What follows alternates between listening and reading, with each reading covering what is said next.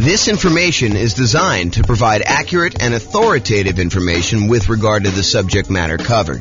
It is offered with the understanding that the presenters are not engaged in rendering legal, accounting, or other professional services. If legal advice or other expert advice is required, the services of a competent professional should be sought. Welcome to the Clearwater Real Estate Investing and Real Estate Financial Planning podcast. Learn all about investing in real estate in Clearwater, Florida, with a combination of real estate financial planning and modeling with numbers specific to Clearwater, plus syndicated, more generalized recordings of live and pre-recorded real estate investing classes, not all of them specific to Clearwater. Be sure to stay tuned after the podcast for a message from our sponsors. All right. Good morning and welcome, everyone. I am James Orr, and today we're going to do a special mini class. Today we're going to talk about down payments for various loan programs for real estate investors. And so we're not going to cover like a wide range of financing. I've done 2-hour, 4-hour classes before on all the different things about financing and how they all work. But today we're really going to focus in on just the down payment part of it. And there's a lot more to know, and there's a lot more we're going to cover in future classes. However, today is just about down payments. So let's jump right in. So before I get too deep into the down payments, I want to tell you that these programs change over time. It wasn't that long ago that we used to have a 1% down conventional loan program that a lot of nomads or house hackers would use for stuff, but that has since gone away. And by the time you listen to this, because recordings kind of are a snapshot in time, and in the future, you may run into something that's completely different, you should always check with your lender to see what the latest options are available to you. So I'm going to cover what it is as of today, and this is March 10th of 2023, but realize this is a really good overview of the different kind of loan programs and what the down payments are. However, you should always check with your lender to find out what the latest stuff is and to make sure that the ones we're telling you about are still available in their current form, and find out what else is available, what has changed since this date. So make sure you check with the lender to find out what the loan program is, and that'll help you a lot. Okay.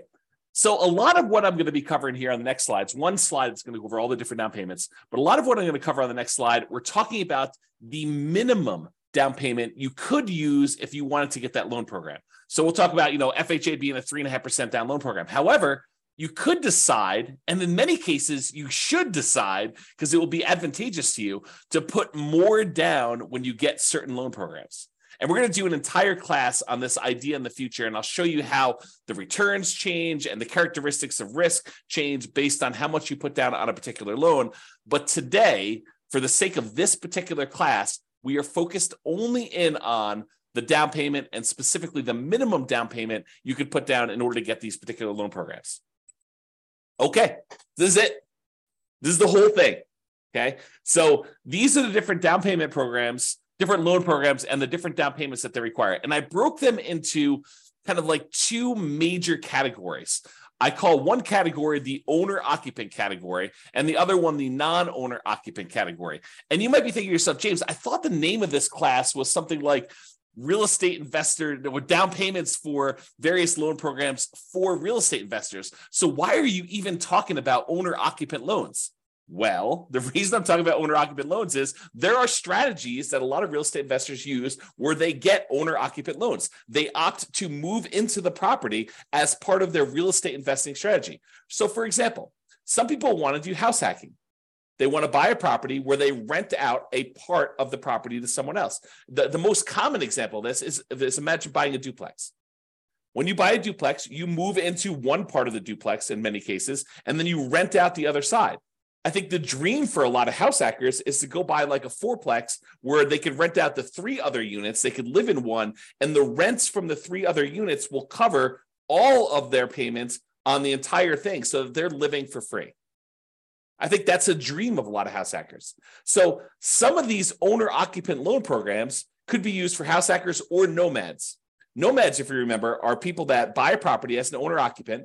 They get owner-occupant financing, sometimes nothing down financing, sometimes very low down payment financing. They move into the property for a year, at least a year, And why is it a year? It's a requirement of the lender in most cases. So the lender's going to say to you, hey, listen, we'll give you this owner-occupant financing, this really good, desirable owner-occupant rate, which is usually better than the investor rate. And we'll allow you to put less down in order to buy this property. But we require that you move into the property within 60 days and that you remain in the property for a full year. After the year, you can move out and convert it to a rental if you want to. But for the first year, you need to be living in that property. So nomads, what they do is they move into the property, they live there for a year, and then they buy another owner-occupant property, usually with nothing down or very low down payment. Then they move into that one, they convert the previous one to the rental, and they repeat this process until they have as many rentals as they desire. You could do it for 1, 2, 3, 4, 5, 6, 7, 8, 9, 10, 11, 12. You could do it more than 10, which a lot of people think the traditional loan limit is 10. And that's true for non-owner occupant loans. But if you're moving into a property, there's actually no limit as of right now. And that could change over time too. Okay. So why am I covering owner occupant loans? Primarily for people doing the nomad strategy or house hacking strategy, where you're actually either moving into the property, living there, and then sequentially parlaying that property into the next one, to the next one, to the next one, until you get as many rentals as you want. Or house hackers who are buying properties like duplexes, triplexes, fourplexes, or even single family homes where they're renting out part of the property, like getting roommates as an example. Okay. So owner occupants, that's where we're covering that. And the non-owner occupant, it should be obvious. That's real estate investors. That's traditional real estate investing. Okay. All right, so let's talk about the owner occupant properties first. So let's talk about the 3 0% down loan programs that are available to you. Okay. And you might be saying 3? I only thought I knew about 2. Yeah. So there's 2 really, really common ones, kind of federal programs. And then there's a lot of local banks that will occasionally offer nothing down loan programs. And you got to go find them in your local branch. So we'll cover that one first. So basically, if you know of a local bank in your area that is offering a nothing down loan program, and it varies by area. I can't guarantee that this one will exist for you, but you can go find local banks that are doing nothing down. Okay, so go ahead and look for those. That's it. All right. The VA loan program is one of the other nothing down programs, and it requires that you have VA eligibility. So if you served in the military, and in some cases, if your spouse or parents served this, I think there's some weird carve-out exceptions, but go check with your lender to find out what the eligibility requirements are for those. But usually it's when a person is a veteran, they served in the military themselves, and they have VA eligibility, they can get a nothing down loan program in order to be able to buy a property. So you can buy a property, nothing down. I'm not really covering PMI, but if I think about it here while I'm doing it, I'll sort of mention it. So VA technically doesn't have PMI. They have what's called a funding fee instead. Basically, instead of paying a big lump sum private mortgage insurance payment upfront to kind of cover the lender, in that case, VA charges a upfront fee in order to protect the lender who is guaranteeing the loan. So the Veterans Administration who is guaranteeing the loan for the individual lender doing the VA loan. Okay. So basically it's a nothing down loan. It does require a funding fee. You can finance that funding fee instead of having PMI. The other nothing down loan program is the USDA loan program. That's the U.S. Department of Agriculture program. It is designed primarily for low income borrowers buying in rural areas. So are you going to be able to buy this usually in like a big city? No, probably not. But if you move to the outskirts of the city, you may find areas that are USDA eligible. And if you meet these certain income requirements, you may be able to get those special loans and be able to get a nothing down loan program there. And similarly to VA, technically it's not private mortgage insurance, but there is a upfront funding fee for the USDA loans. And there's also an annual fee for the USDA loans. That's sort of like an equivalent of PMI. Yeah, PMI, we're going to do a whole class on PMI, but PMI, the basic version is it's insurance that you as the buyer of the property pay to protect the lender in case you default. The lender would prefer that you put 20% down, but they say to you, hey, look, okay, I would prefer you put 20% down, but if you're not going to put 20% down, I would still consider making you this loan, but I want some protection in case you default, in case you don't pay, that if I have to go foreclose, I'm going to get all my money back. So what we'll do is we'll have this third party, this private mortgage insurance company that you're going to pay to protect me in case you default. And as long as you do that, I'm okay making you this loan with less down. In some cases, 5%, 3%, 0%, 3.5%. So they'll go and they'll bring in this third party company, third party private mortgage insurance company who will protect them, and you're going to pay for it, for allowing you to put less than 20% down. That's the way to think about it. Okay, so we've covered the VA loan, nothing down loan program. You usually have to be a veteran in order to get that, so it's limited in who can get it. The USDA loan program, which requires rural property, which means that you will need to buy a property in a rural area. And you can look on the USDA website in order to find out which properties are eligible, which areas are eligible for USDA loans, or ask your lender to help you. They can tell you about that too. Or some local banks will have nothing down programs. So those are primarily the three nothing down loan programs. There's some other ones where you can negotiate that. We're going to cover those here in a little bit, but primarily those are the most common sort of nothing down loan programs available to you. Then the next one is conventional financing. Conventional financing is as low as 3% down. So you can get a conventional loan with 3% down. And then the next step up for conventional is usually that 5% down loan program, which is usually a little bit better from a private mortgage insurance rate, usually a little bit better interest rate. But you can go ahead and get either 3% down or 5% down. Sometimes conventional will have these special programs. I was mentioning at the beginning that they had a 1% down loan program not that long ago, but I don't think that's available anymore. Check with your lender to see if it's available at the time that you're about to get your loan, but that's something for you to consider as well. And then, of course, they have the 15% down, 10% down, 7% down, 11% down, 20% down, 25% down. You can put different amounts down. It's not like you have to put exactly 3%. Okay. So conventional, as little as 3% down. FHA loans are 3.5% down. And I'll mention this now too. So the two loans that you could use that are sort of the main loans that you could use to owner occupy and be able to buy multifamily properties are VA and FHA.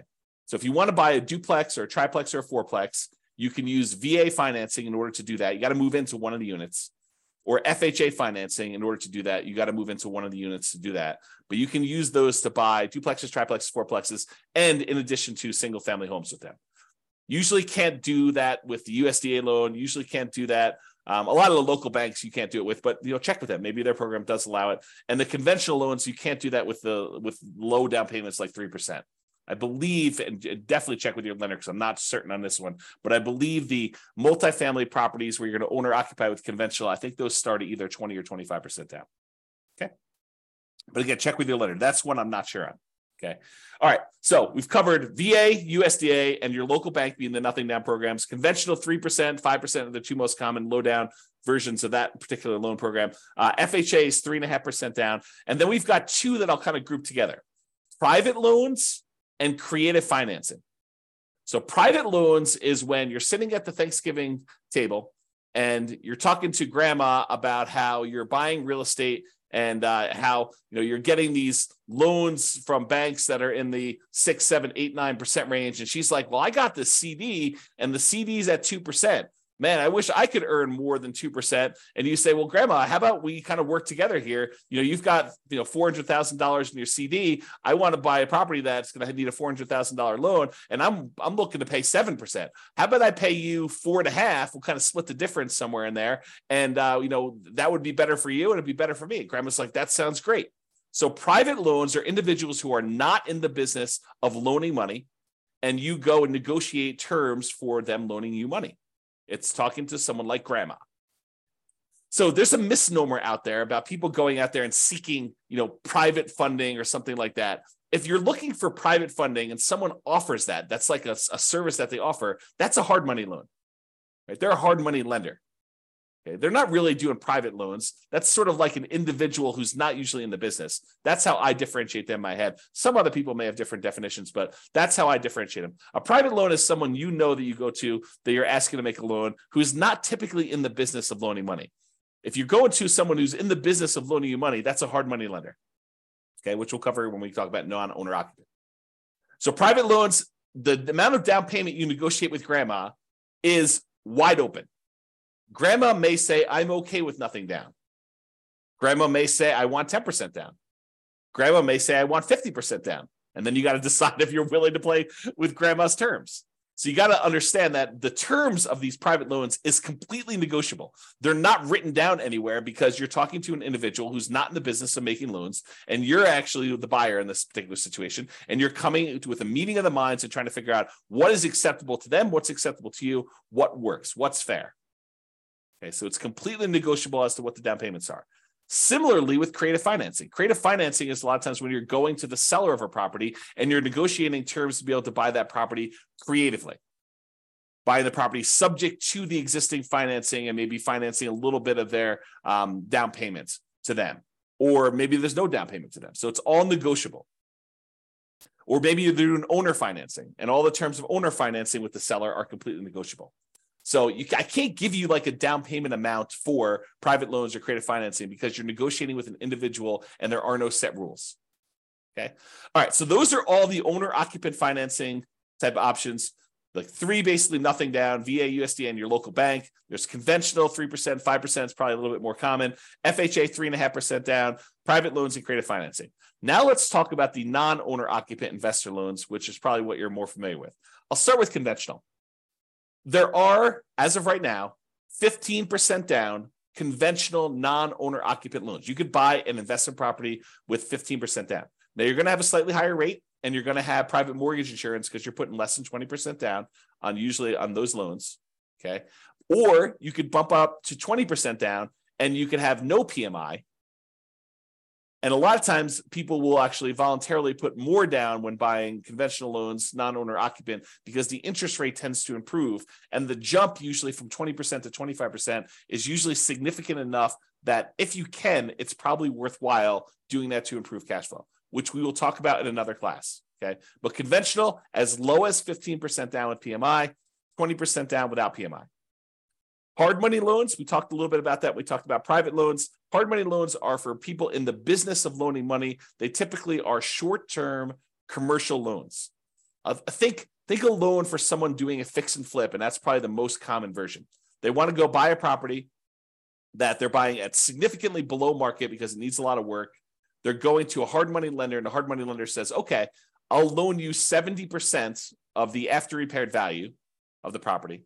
And I will loan you that for 6 months so that you can get the property, purchase it, rehab it, and then refinance it or sell it and get out of that loan. And these can be nothing down. You know, a lot of these lenders for hard money loans will say, look, I will allow you to buy a property and, you don't have to have any money in the deal as long as the deal is good enough.